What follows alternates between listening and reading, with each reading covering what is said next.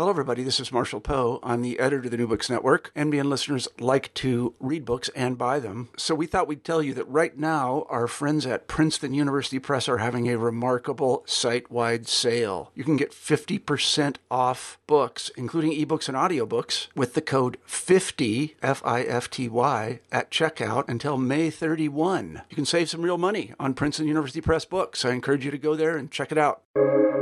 Welcome to the New Books Network. Hello, and welcome to New Books in Sports, a channel on the New Books Network. My name is Keith Rathbone, and I'm coming to you live from Macquarie University.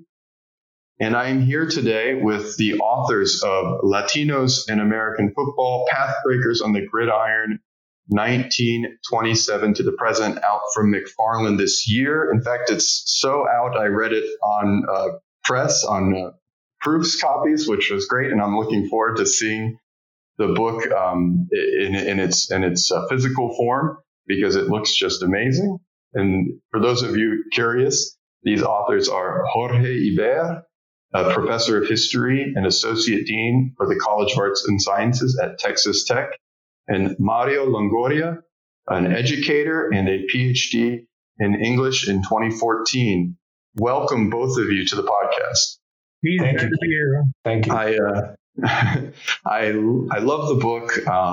It was just a fascinating read for me. And I told you beforehand, I was a bit ashamed to realize I'd been watching American football for such a long time and hadn't realized the important role that Latinos have played in it throughout my life and obviously long before.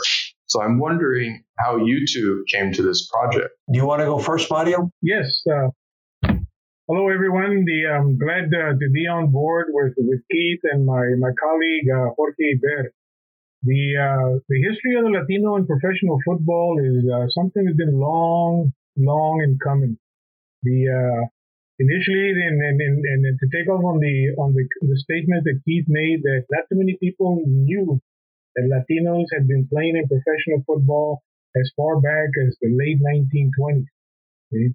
And oftentimes there's the diversity within the Latino culture in itself is quite extensive. See, there's some Latinos that have some very, very Spanish surnames, while others have Anglo names or even some Irish or maybe some English names. So it varies. See, and because of the times, and which is a different topic altogether. We'll focus on the ones that were identifiable, the ones that actually took a lot of pride in their background, but hid it for whatever reason at the time because of the situation that they were involved in back in the 20s, 30s, 40s, 50s, and even on to the present. Okay? The very first ball player was his name was Ignacio Saturnino Molinet. There you have what a Cuban-born, a very Spanish surname with a French last name. See? And the question, well, where did that come from? See, well, that can only be told by the person who actually bore the name or had the name for a while. But it was quite interesting, even though his football career was rather brief, it signified the entry of the Latino in a sport that normally was denied him or they were not familiar with. So, those are the things that we cover in the book, how they came to be, some of the obstacles they encountered, and then some of the successes that they were actually to accomplish while playing the sport. Now, initially, the first, I think, 2 or 3 Latinos were immigrants. That their families were well-to-do back in the old country and were able to come to the United States, went to finishing schools, and eventually wound up going to some of the Ivy League schools, like Cornell, for example, and did well. And not only and then learning the sport and then mastering it in a short period of time. See, Molinet was a running back who eventually was working on I think a mechanical engineering degree, if I'm not mistaken. I can't even remember now.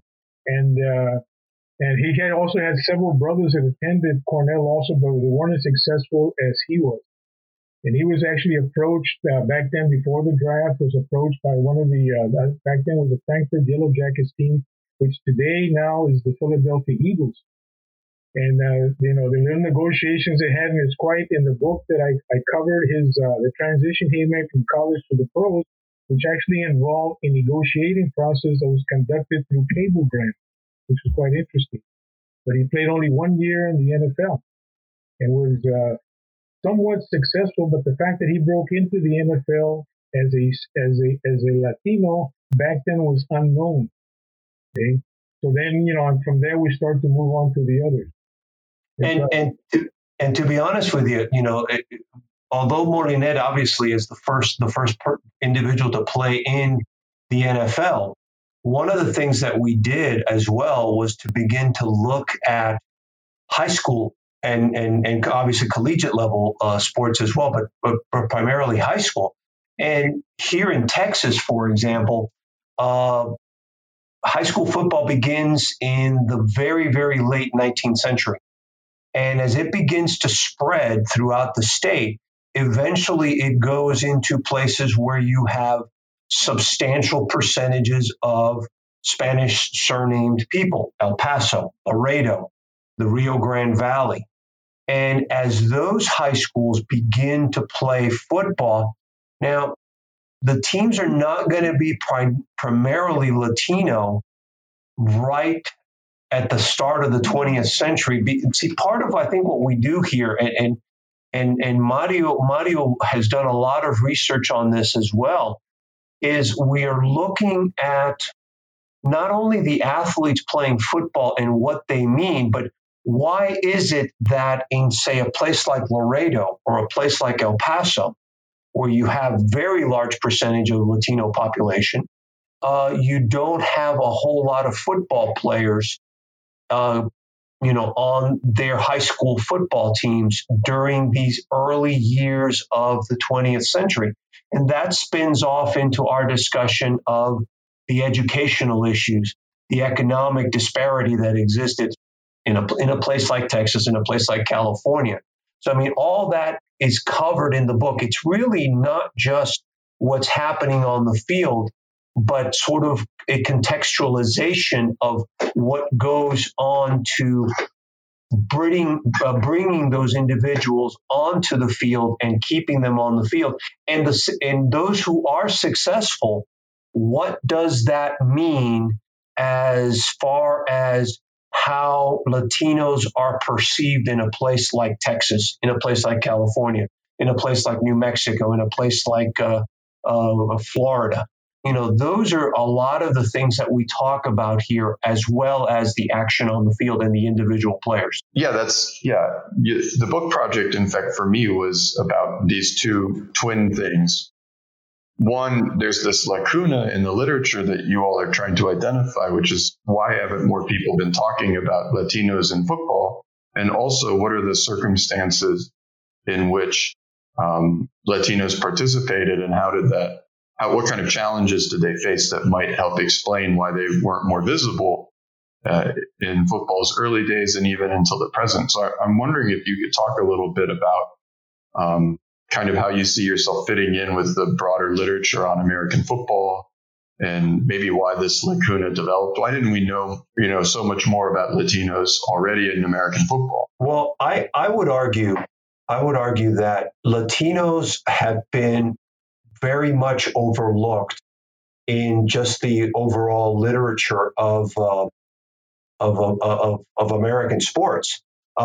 We simply don't exist outside of outside of baseball, and obviously more recently soccer. And I think the reason for that is, goes back to the point that Mario made. Some of these early pioneers, especially at the Ivy League level and at the NFL, a lot of these individuals did not have, their last name was not Rodriguez or Sanchez or Perez or something like that. So you can overlook a guy like Molinet, even though he was Cuban. And I think that tends to happen a lot. Here in Texas, again, high school football is an obsession.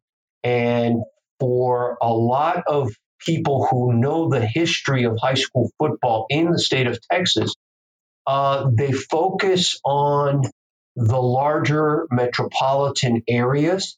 They focus on some of the more rural areas, but they very easily or very quickly overlook El Paso, Laredo, the Valley. One of the Bibles of Texas football is something called Campbell's. And there's always a discussion of Campbell's Texas football at the start of the issue. They always talk about, there's a representative from the from the Dallas area, from the Houston area, from out here in West Texas. And these guys will argue, well, the best high school football in the state of Texas is played in Dallas. The best high school football is played in Houston. The best high school football is played out here in West Texas. And the one area that they always overlook, no one talks about El Paso, no one talks about Laredo, no one talks about the Valley. So that has been, I think, the pattern. And a lot of folks just simply don't realize that there are good athletes everywhere in the state, and there are good athletes who happen to be of Latino or Mexican, in Texas, obviously, mostly Mexican-American background. I would add to that also the race factor. When I was I've been researching this particular, the first book that I did called Athletes Remember, that's about 32 years of research. And upon finding some of these players that I had identified, and get this, I identify them not from any U.S. literature on football, but it was basically a Canadian football dictionary that listed the Latinos that had played in football since the early 1920s in professional football.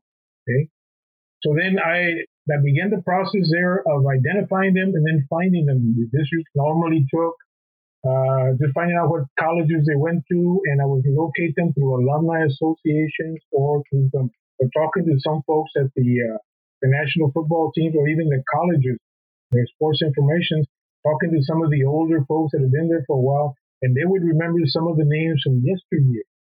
And then speaking with them, and some of the questions they would ask me, well, why do you want to know about my football history when no one else did?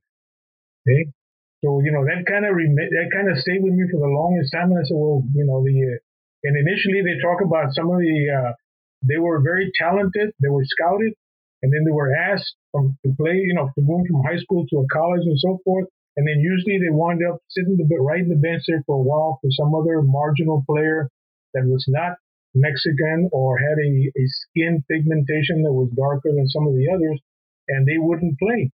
See, apparently talent would overcome some of that stuff, and they would play. And there's about a handful of players there from back in the 40s and 50s who actually, or as a result of that, they were 10 times the players some of these others were, and they finally got the chance. But they had to work normally they had to work harder than some of the others to get in, but they were identified. But with some caution there, well, he's Mexican, or he's that darky over there, he's Mexican. Those kinds of things, and that's the information that I documented from some of the players I talked to over the years. Unfortunately, some of those gentlemen have already passed on and so forth, but they were able to share with me some very personal insights of the problems they had to prove themselves to be able to put on a uniform and go out to play.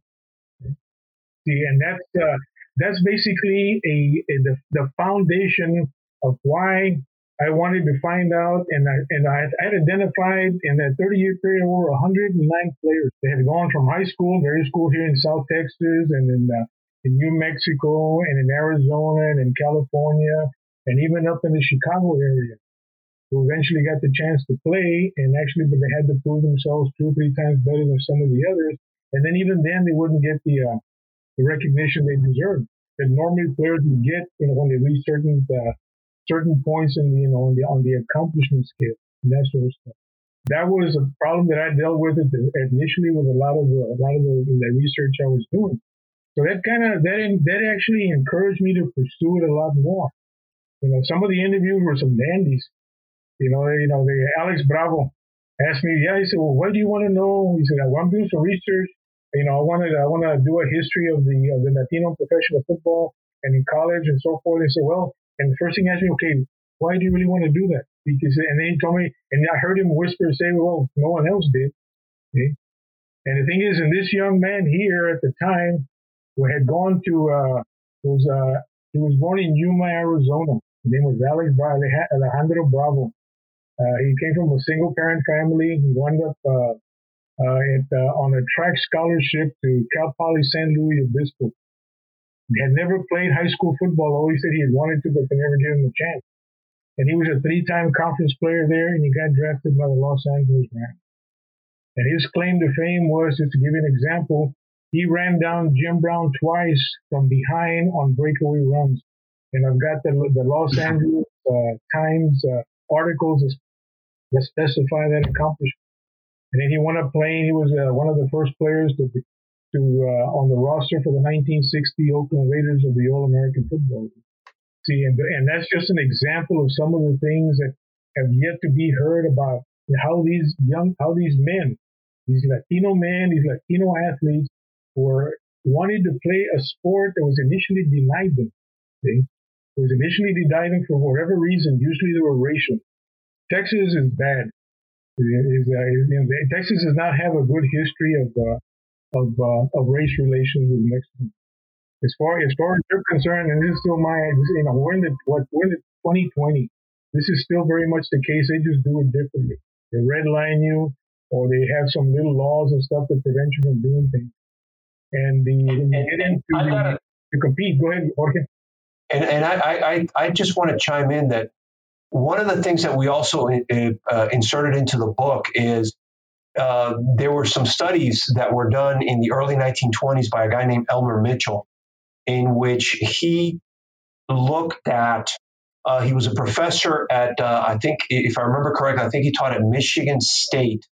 And he talked about the different, quote, races in the United States and how they how effectively they participated in sport. And one of the things that this particular scholar utilized or stated, about Spanish surname people was they're not particularly bright.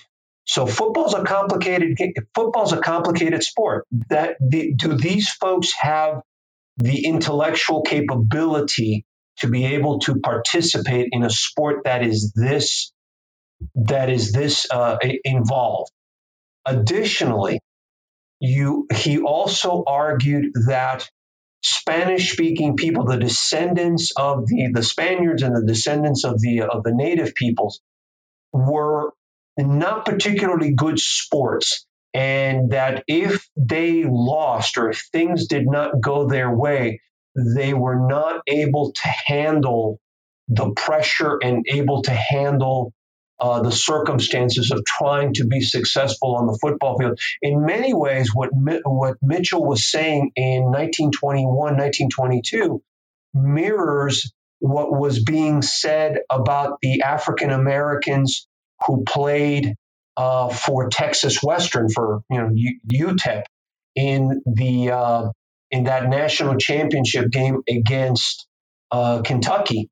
Where the scuttlebutt was, those African American players are really good athletes, but if you rattle them, if you put pressure on them, if you strategize in the right way, they're not going to be able to respond.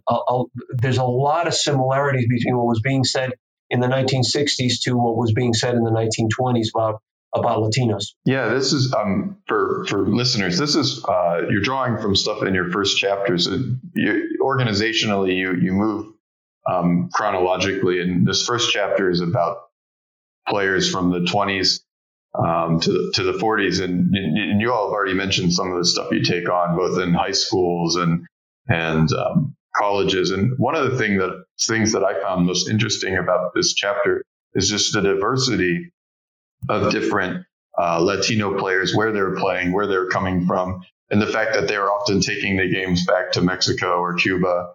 And this was all part of this broader conversation about the quote unquote civilizational possibilities for sport. So I wonder if you all could talk a little bit about these early years of the game. We've talked about Moline, but how did other Latinos break into the game, and was it only through this like civilizational perspective, or how were Latinos kind of even from the very beginning of their participation already asserting their own independence within football? Well, if I may, the American football comes to Cuba and comes to Mexico in a way that mirrors the way that baseball arrived in those countries. You had American military and economic presence in both of those nations, and you would have Americans playing these sports and trying to present these sports to primarily the upper classes of in both Cuba and in Mexico. Additionally, just as would happen with baseball, you had upper class Mexicans and upper class Cubans who sent their sons to the United States to get their education at an American college or work for some enterprise here in the United States. And that was a way that the game was introduced to these particular individuals. And then when they returned to Cuba or to Mexico, they brought the game back with them. And I mean, obviously, in Cuba, you have there's actually a researcher now at the University of Alabama who has done an extensive amount of research on the history of American football in Cuba and the significance of it. And, you have the University of Havana, you have some of the elite social clubs playing American football against American universities and against American military teams, in the early part of the 20th century. In Mexico, it goes even further. Mexican universities develop, I guess really the best way to say it is their own version of the NCAA. And you have college football, you have high school football, and you have these individuals who are playing. Some of them are playing actually international competition. There are small American college teams that go down to Mexico with a great degree of regularity in the 1920s, 1930s, and they are playing collegiate football against Mexican universities. And that pattern continues to this day. There are Mexican high school football teams. There are Mexican collegiate teams that do come north of the border and are playing against smaller universities and colleges, and actually some decent size, some good size high school football teams here in Texas. I believe that there was a team from Mexico not too long ago that came across the border and played against Allen, which is a major power in high school football here in Texas. So I mean that pattern has been around for quite a long time. The case in point, there's the Jorge Prieto story, right? Who that was his family during the Mexican Revolution of 1910 to 1920, because his father was politically active in Mexico. He was exiled to the United States, and they wound up living in Los Angeles. And there he saw a vision. I guess one might call it a vision, where he was new to the neighborhood. The neighborhood was mixed; it was diverse, and he saw a group of young men, more than likely Anglos, throwing the football around. And this young man visualized the football in some kind of vision of some type, that how beautiful it was, how the ball sailed from one hand and it was caught by someone running who actually grabbed it and ran with it again. And that's how his interest in football began. The story is very well documented in that chapter. And he talks about how he was so intrigued with that and how he wanted to learn. He asked questions. And of course, he was told the realities of the situation back then in Los Angeles of the 1920s, late 1910s, early 1920s. What he learned that, he said the thing that really got my attention there was when he had mentioned that the person he talked about, well, what if I played high school, or I can get to play on the high school team and I make the team, will I be able to play college football? Already being familiar or knowing that from high school you can go on to college and even play at a much higher level. And then he was told that, well, no, for Mexicans like you, your best bet would be Notre Dame because it's a Catholic university, And this was told to him by a young man who was a student at USC. Okay? But those were the days. And apparently how his interest, he never lost interest in the sport. And he eventually, his father eventually returned to Mexico after both the Mexican Revolution and also the Christian revolt that followed the Mexican Revolution. And he was able to get back into school. And of course, he taught what he had learned in the United States. And he's become one of the founders of the sport in Mexico. And he, his story is quite interesting and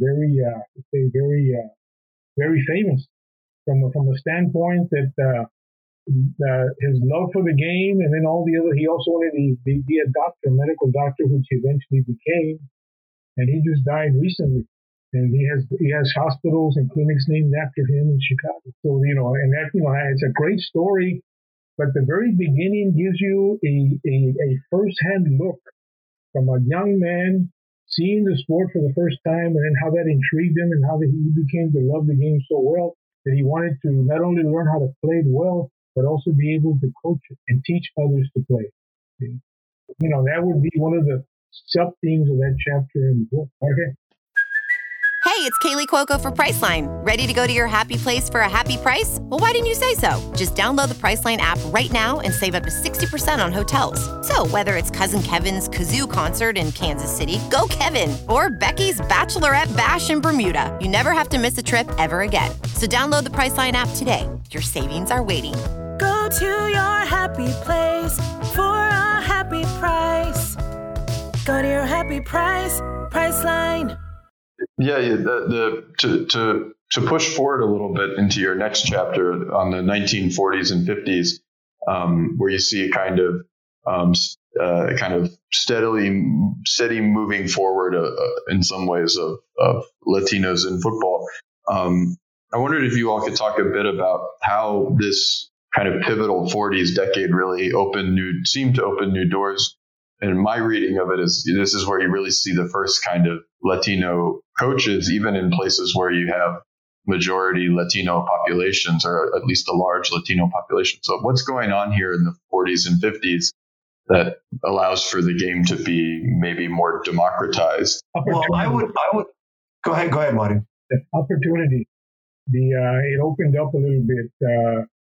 Some of these young Latinos at the time, they were in high school, played well enough to be able to move into the college ranks and so forth. And here's something. It's also the start of the Latino running back, which is quite interesting for the most part.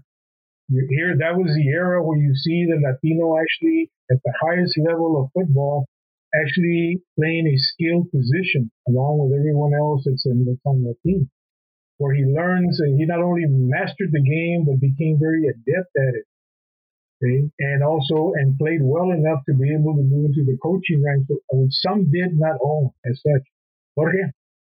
Well, I was going to say that exactly what you're saying. Now, obviously, the World War II is a pivotal moment because, and again, this is part of the contextualization that we provide in the work, which is as these Latino World War II veterans begin to come back home, their argument is we have fought for our country, we have sacrificed for our country. Now it's necessary for us to be given the opportunity to benefit from the system that exists in the United States. So these individuals are going to begin to seek greater opportunities for their sons and daughters in high schools throughout Texas and throughout New Mexico and throughout California. And of course, some of these individuals are now going to begin to, some of the sons of these individuals are going to begin to take advantage, and they're going to begin to play high school football. They're going to begin to make it to college. One of the things that I found particularly intriguing and I think just fascinating, and I never really got a definitive answer, was this.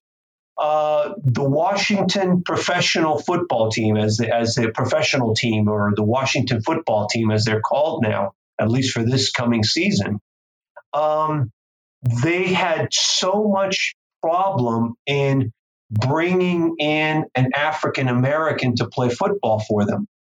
But they had Joe Aguirre, they had Eddie Sáenz, two of the greatest Latino football players in history, both actually played for the Washington No-Names.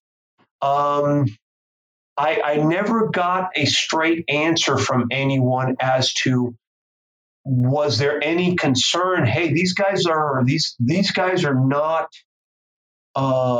white. Is it okay for us to have them on the team? But they played and they were quite good playing for the NFL. You also begin to see during this period, Keith, the rise of the Latino Mexican American high school football coach. One of the guys that I've had a chance to study for many, many years is E.C. Lerma, and the incredible success that he had in a little town in Duval County called Benavides, Texas.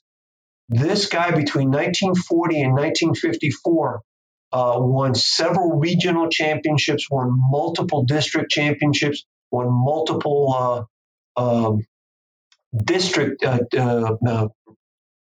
championships. And he was asked, does a Mexican have the intellectual capability, going back to Elmer Mitchell, does a Mexican have the intellectual capability to be able to coach football? And his response was, well, I guess I showed them. He won titles in basketball. He won titles in track in addition to football. And then he went on to have a very successful career as an educator and an administrator. And he passed away in the late 1990s. His son went on to have a very successful career as a high school football coach and administrator as well. So, Mario is right. The 1940s, especially once we get past the war, things begin to open up. And even in the Valley, you have, we know that there are a few Mexican-American quarterbacks in schools in McAllen and in Mission and in Edinburgh and some of these other towns. That would have been unthinkable previous to that, because, the quarterback is the leader of the team. How can a community's football team have as the face of the team a Mexican American? That was a very important moment in places like McAllen, I would argue. We mentioned the war. Okay, here's an example. It brought to mind the Lupe Joe Arenas story. Mm-hmm. He was born in Nebraska. His family was a migrant family from Mexico, Zacatecas, if I'm not mistaken. And he grew up and he saw football being played in high school, but he didn't play in high school. Okay. The war broke out. He was with the 27th Marines that landed at Iwo Jima and survived it. He was wounded, but he survived and he came back. But he came back with an attitude that he wanted to play football. And sure enough, he went to college on the GI Bill. And sure enough, he wound up playing at the University of Nebraska there in the town he lived in. In Omaha. Omaha. That's what it was, in Omaha. And sure enough, he was a quarterback. Okay? He was a quarterback.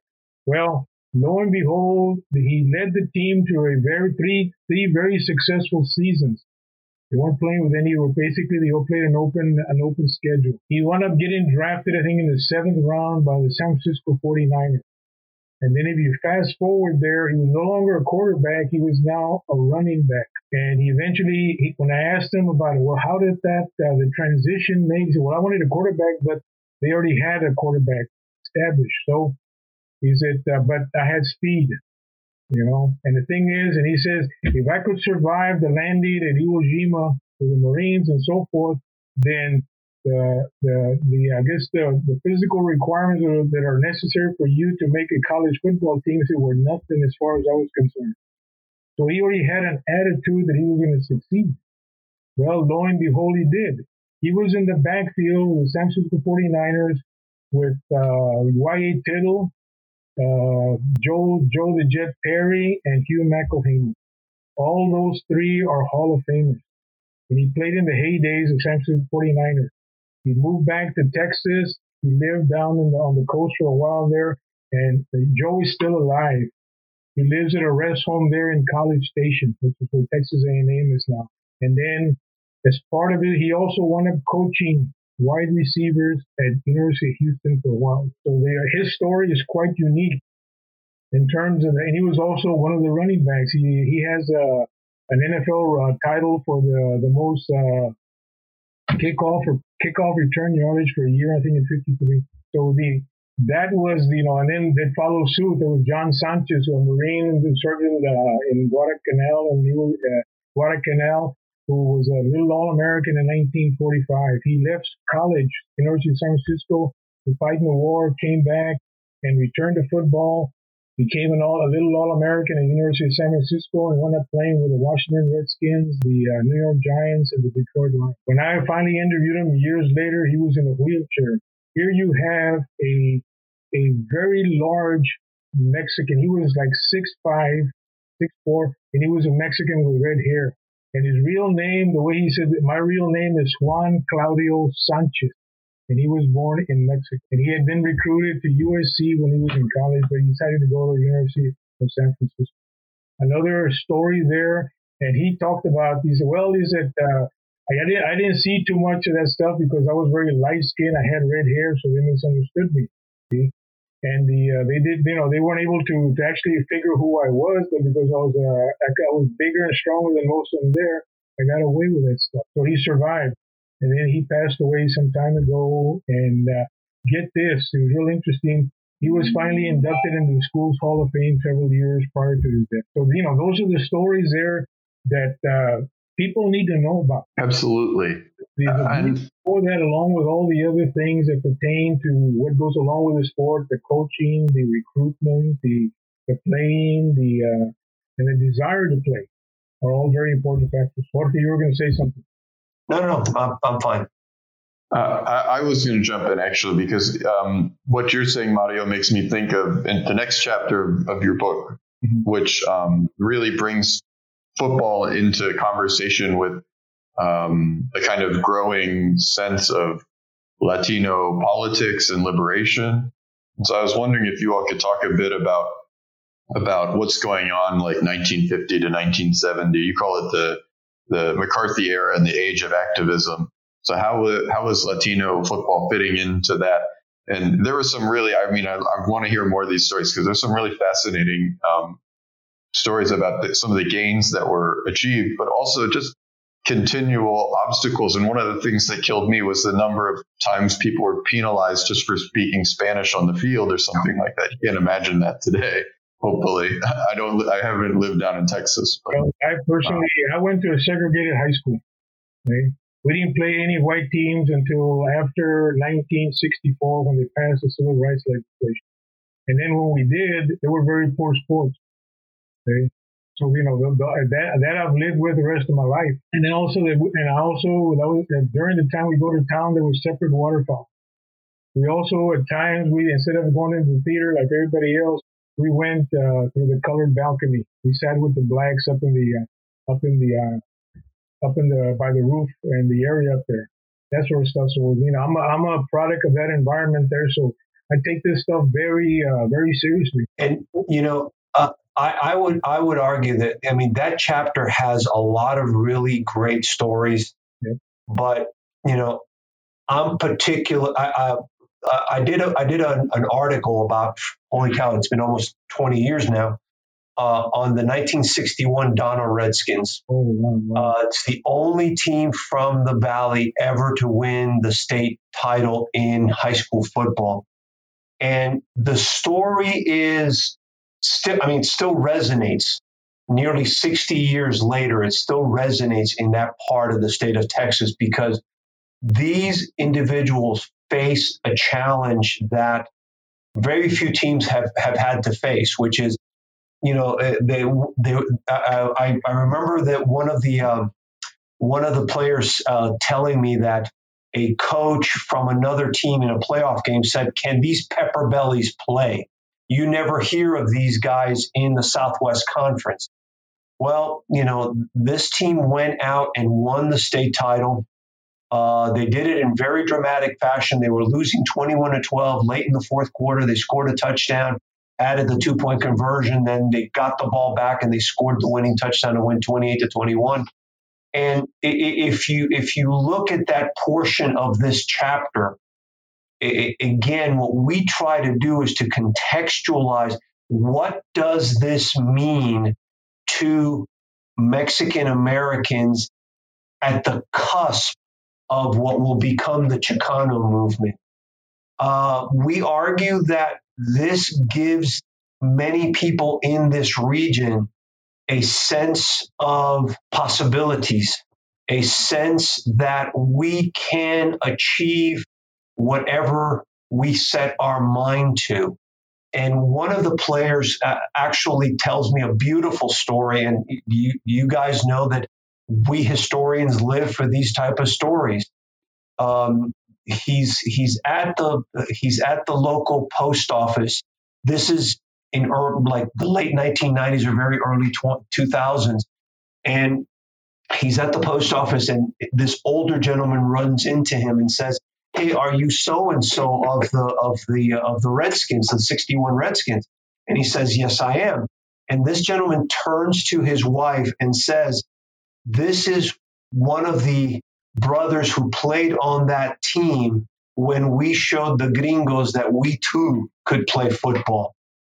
To me, that is just such a powerful statement about what being successful on the football field, what that means, not just to the players and to their families, but to the broader community, many of whom have been told, as Mario indicated, you're not good enough. You're supposed to be in the segregated part of town. You're supposed to be not in the lower balcony of the movie theater with the white folks. You're supposed to be up here with the African Americans. That is the power of these stories, and we were very fortunate to be able to get a lot of stories along those lines for this particular chapter. In addition to that, and then a year later in 1962, there was a team from San Antonio, the Breckenridge Eagles, comprised of half Mexicans and half blacks, a white coach. And I think there was 2 Latino assistant coaches who wound up winning the top. Back then it was 16-4A, which is the top level of high school football in San Antonio, and they won the state championship. But during the process, they were not given hotel accommodations. They had to eat outside or go to the back to get at the restaurants and so forth. But they survived all that. Why? Because they wanted to play football and they were good at it. Okay? And their stories the same way. He said, look, we finally were given. He said, one of them said, well, we finally had the chance to beat these guys. Yeah, I had underlined here on my list of questions the Breckenridge Eagles. That account was particularly, I think, moving for me. Like, oh my goodness, that every step of the way they seemed to face obstacles that nobody else would have had to face. Yeah, nobody else would have had the same problem. And then there's still about 9 of them that are still alive that get together for breakfast at least once a month in a local Mexican restaurant in San Antonio. They still get together, and I guess the friendship, the lifelong friendship that lasts between them, and the bond of them having been state champions in an era where that was basically unknown or never believed to happen. And then not only did they beat them, but they beat them well. They played a good game of football. Of course, their coach, Weldon Forum, was an excellent coach. He was very good. And and all they needed to do was just learn and repeat and practice and drill, and they won. So your next chapter concerns the decades from 1970 to the 1990s, and part of this chapter is it's being given the backbone of the census, that Hispanic is now appearing in the census, and maybe there's some kind of greater recognition of this broader community and a much, in some ways, more diverse community, because we start the book mostly Mexican and Cuban, and by the time we get to the 70s, it's just a much broader range. So I wonder if you all could talk about what's going on in this chapter. How is this diversification playing out in kind of the Latino community, and then also new successes too? Like I was amazed to read about Joseph Kapp and things like that. So, well, I gotta tell you something. I'm Cuban. I grew up in Little Havana. When my family got here in the late 1960s, I began. We lived 5 blocks from the Orange Bowl, so I knew that the Dolphins were there, and I knew that there was a sport called football. I never really understood it, and I remember telling my dad, watching a Dolphins game on television, and telling my dad, well, you're supposed to move the ball across the goal line, and that's how you score. But the thing that got me confused was the down and distance. It took me a while to figure that out.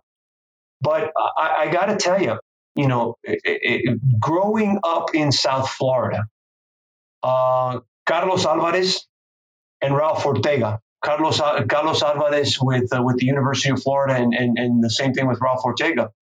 I remember just sort of saying to myself, wait a minute.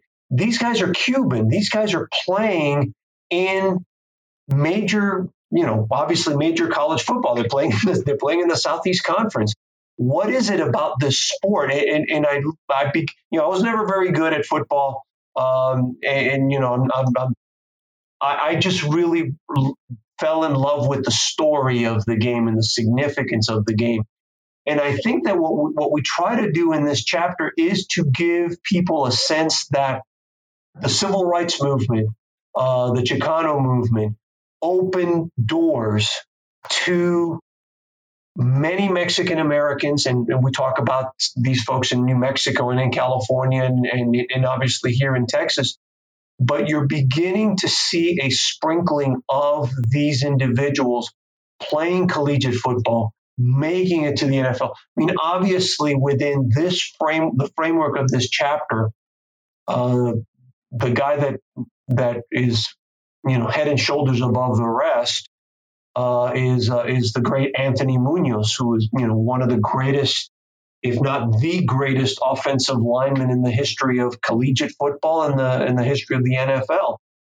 What do these individuals mean? I understand what Alvarez and Ortega meant to me, and what we try to relate is, what does an Anthony Munoz, Danny Villanueva, what do these individuals mean to George Myra? What do these individuals mean to the broader community? Again, it's not just what's happening on the field and the story of the football players, but it's the broader contextualization of the significance of sport. The 70s was also a period of awakening.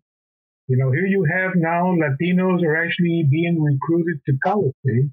For the example of Joe Kapp, along with Ortega and along with Alvarez. And Kapp was recruited by Berkeley, University of California at Berkeley. But he was not recruited to play football. He was recruited to play basketball. But he wanted to play football because he was on a very good high school team out of Newhall, California. Okay? So he finally got the chance, and of course he took him to the what's that bowl? The Rose Bowl. Yeah, the Rose Bowl. Took him to the Rose Bowl, and then he got drafted, and he played in Canada for a while. Eventually, he made his way back to the United States. He was a very colorful character, and he's the one that never lost sight of his identity. That's the one thing that remains constant with Joe Kapp was it. Yeah. Kapp is a German last name. His mother's maiden name was Garcia. Okay? And he always referred to himself as a Chicano. Okay? And he got a degree from Berkeley. He could teach and so forth. He went back to coach Berkeley for a few years there and turned the program around there for a couple of years, and then eventually just kind of faded away, so to speak. See? And then there's another example there of taking advantage of the situation now, and also in producing. You have to do well in school. You have to present yourself well, regardless of who you are. And when you get a chance to play, you need to give it 150%. Okay? That was, it seems to me, with Kapp and some of the others from this particular decade had that mentality. I mean, Tom Flores is another great example of that. Presented to me. Okay. And I was saying that in the same generation, Tom Flores, the great head coach of the Oakland Raiders and the Seattle Seahawks, who I would argue deserves to be in the Hall of Fame. He has won 2 Super Bowls as a coach. It's very, and I mean no disrespect to Tony Dungy, because he is a fabulous man and a fabulous coach. But when the argument is made that Tony Dungy needed to be in the Hall of Fame, and deservedly so, but he is an African American who won a Super Bowl. Why is Tom Flores a Mexican American who won 2 Super Bowls, by the way, with a Mexican American quarterback both times, Jim Plunkett? Why is he not worthy of inclusion in the Super Bowl, in the Hall of Fame? So, we try to tease all those ideas out and give people something to think about. Again, it's not just about what's happening on the field. It is the broader contextualization. I think that this book does what good, solid academic sports history is supposed to do. It tells the story of athletes. It talks about their success. It talks about what they accomplished. But at the same time, it asks broader social, historical questions. Absolutely. Yeah. I mean, for me, it was extremely illuminating in terms of situating this history within the history of the Chicano movement in the final 2 chapters, but also in this discussion of the racialization of Latino athletes at the beginning of the book. It's funny. A European historian, but from the U.S., I didn't know very much about this history, and I feel like I learned a lot. This chapter, for me, I think, and why I mentioned Kapp myself, I really liked this kind of overlapping of identities, and it wasn't just he wasn't just a Latino player, but he was also a player, and he was always conscious of his Latino identity, but also always fighting for his identity as a player who had working rights. And so all of these things kind of overlapping each other in a meaningful way. I should mention for readers that there's kind of an interesting structure to your book too, with all of this kind of contextualization at the beginning of chapters, but then at the end, kind of players as almost case studies. Was that an intentional kind of writing strategy, or? Absolutely. Going back to one of the points that Mario brought up much earlier in our discussion, athletes remembered. I graduated with my PhD in 1997, and I remember one of the first books that I came across when I got here to Tech was Athletes Remembered. And I said to myself, holy smokes, this is great stuff. There are wonderful stories here that need to be looked at, not only at these individuals who are playing at the collegiate level, but at the professional level, but at the high school level. And that sort of began my path towards looking at high school football here in Texas. But, you know, Keith, you were talking about sort of the relationship that Mario and I have had. Well, I got in touch. I sent Mario an email. I don't know when it was. It might have been like 2000 or something like that. And I said, hi, I'm so-and-so. And, you know, I read your book and I love your book. And you know, we kept in touch over the intervening, whatever it was, right, Mario, 15, 14, 16 years, something like that. And we finally, you know, when Mario retired from the Forest Service, I said, well, okay, now that you're retired and now that I've done all this other research in high school, and we've got to bring our work together and bring this book, your book from 1997, up to date. And that was really the purpose. So Mario, to make a long story short, Mario had all these awesome stories. And, you know, we worked it out in such a way that we could provide extensive coverage of these individual players that Mario, many of whom Mario was able to interview before they passed. And we had to flesh out those stories as examples of what we were talking about in the earlier part of the chapter. Yeah, that absolutely came through and worked really well. I'm conscious of our time. I wanted to ask you all kind of two final questions. I'm hoping you both will answer them. The first is that your last chapter deals with Latinos in football from 1990 to the present. And I'm wondering if you can just give us an update on what the status of Latinos in the game is. And then the final question is the same final question for every interview, which is, do you have any next projects that we can look forward to? So I'm a little conscious of the time. I want to give you both time to answer those questions if you want. Well, why don't you go ahead, Mario? Briefly, one of the things that crossed my mind when we were working on the last chapter was that, okay, this is not a finale. You know, this is just a beginning. A lot of roads have been made into the process of football from the high school level, or even from the Pee Wee to the high school and then into college and professional football. It's a journey. Okay? And the journey is oftentimes wrought with a lot of obstacles, particularly for Mexicanos.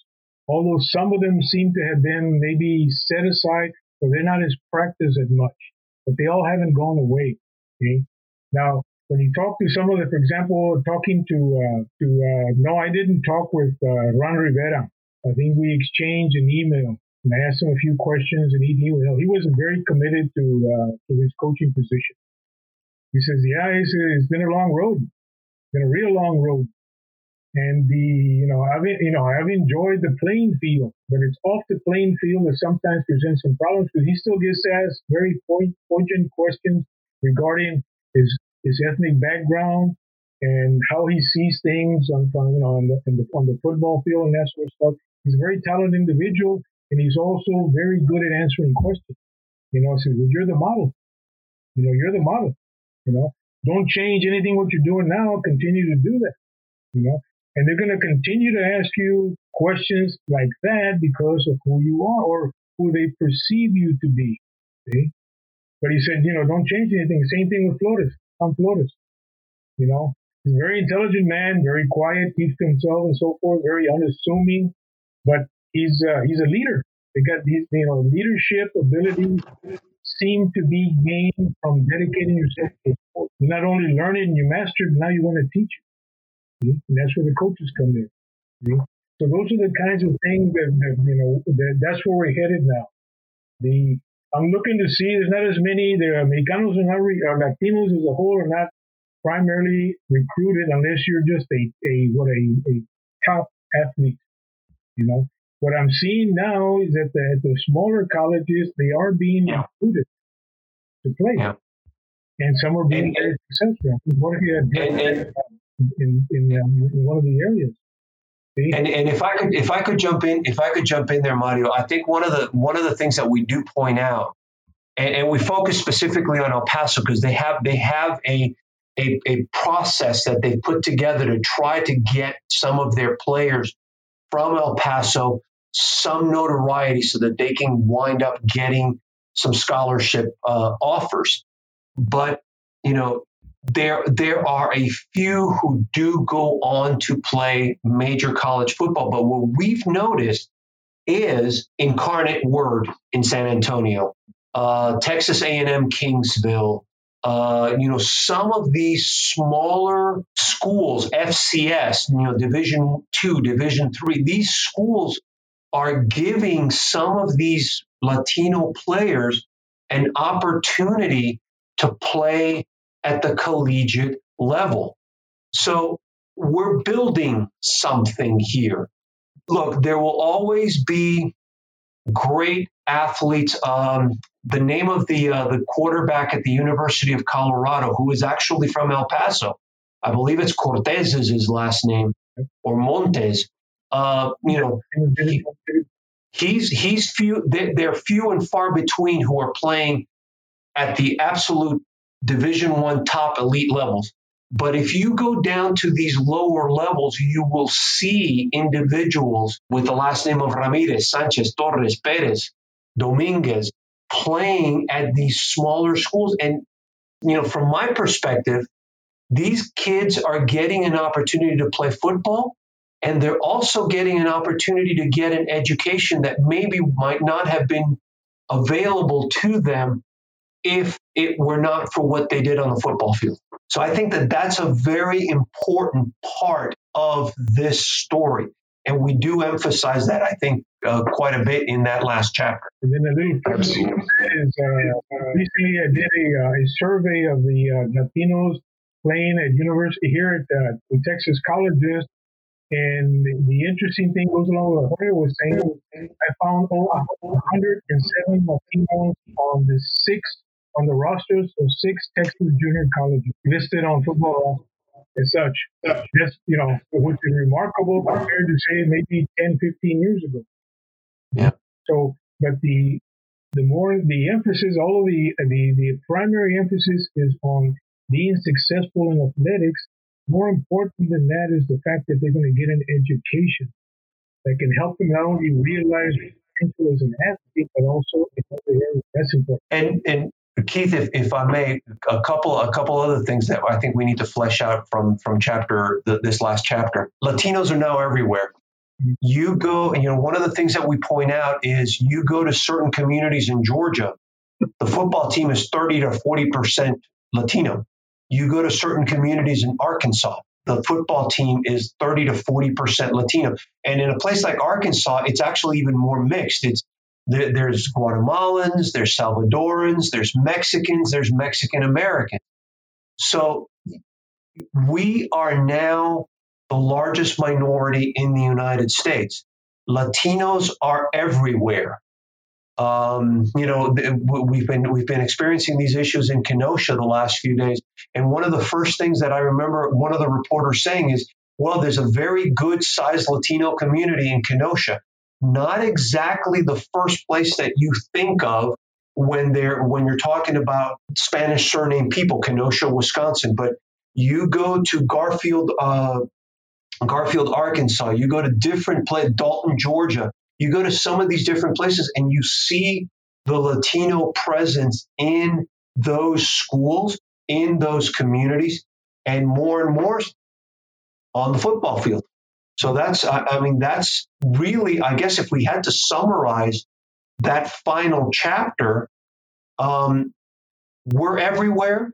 We are playing football. We are part of the United States. We're part of American life. And football is helping to break down barriers. Some of these barriers that Mario and I talked about being in place for most of the 20th, if not all of the 20th century, a lot of those barriers are now being broken down, and football, I think, is playing a part in that. I agree. Great. Keith, if I may say just one last thing, you asked about subsequent projects. I gotta throw this out because I do work at Texas Tech. I just finished writing the biography of one of the greatest football players in the history of Texas Tech University, Gabe Rivera, who played, was an All-American here, number one draft pick of the Pittsburgh Steelers in 1983, and unfortunately had a terrible automobile accident shortly after he started his rookie year. That hopefully will be out in time for the football season of 2021 here at Texas Tech. Well, we'll be looking forward to it. We've been speaking today with Jorge Iber and Mario Longoria, the authors of just a fascinating book about Latinos in American football. That's the title, Latinos in American Football, Pathbreakers on the Gridiron, 1927 through the present. Thank you both for joining me. Keith, can I ask you one thing before we sign off? The early Washington Redskins, okay, a trivia question, if I may add, the only NFL team that has drafted the most Latinos over the years has been the Washington Redskins over the years since the 1930s and since the 40s. That's kind of interesting. Someone asked me that the other day, and I just happened to have that information in mind, and they couldn't believe that. The Griffith, which was the owner of the Washington Redskins back then, was a very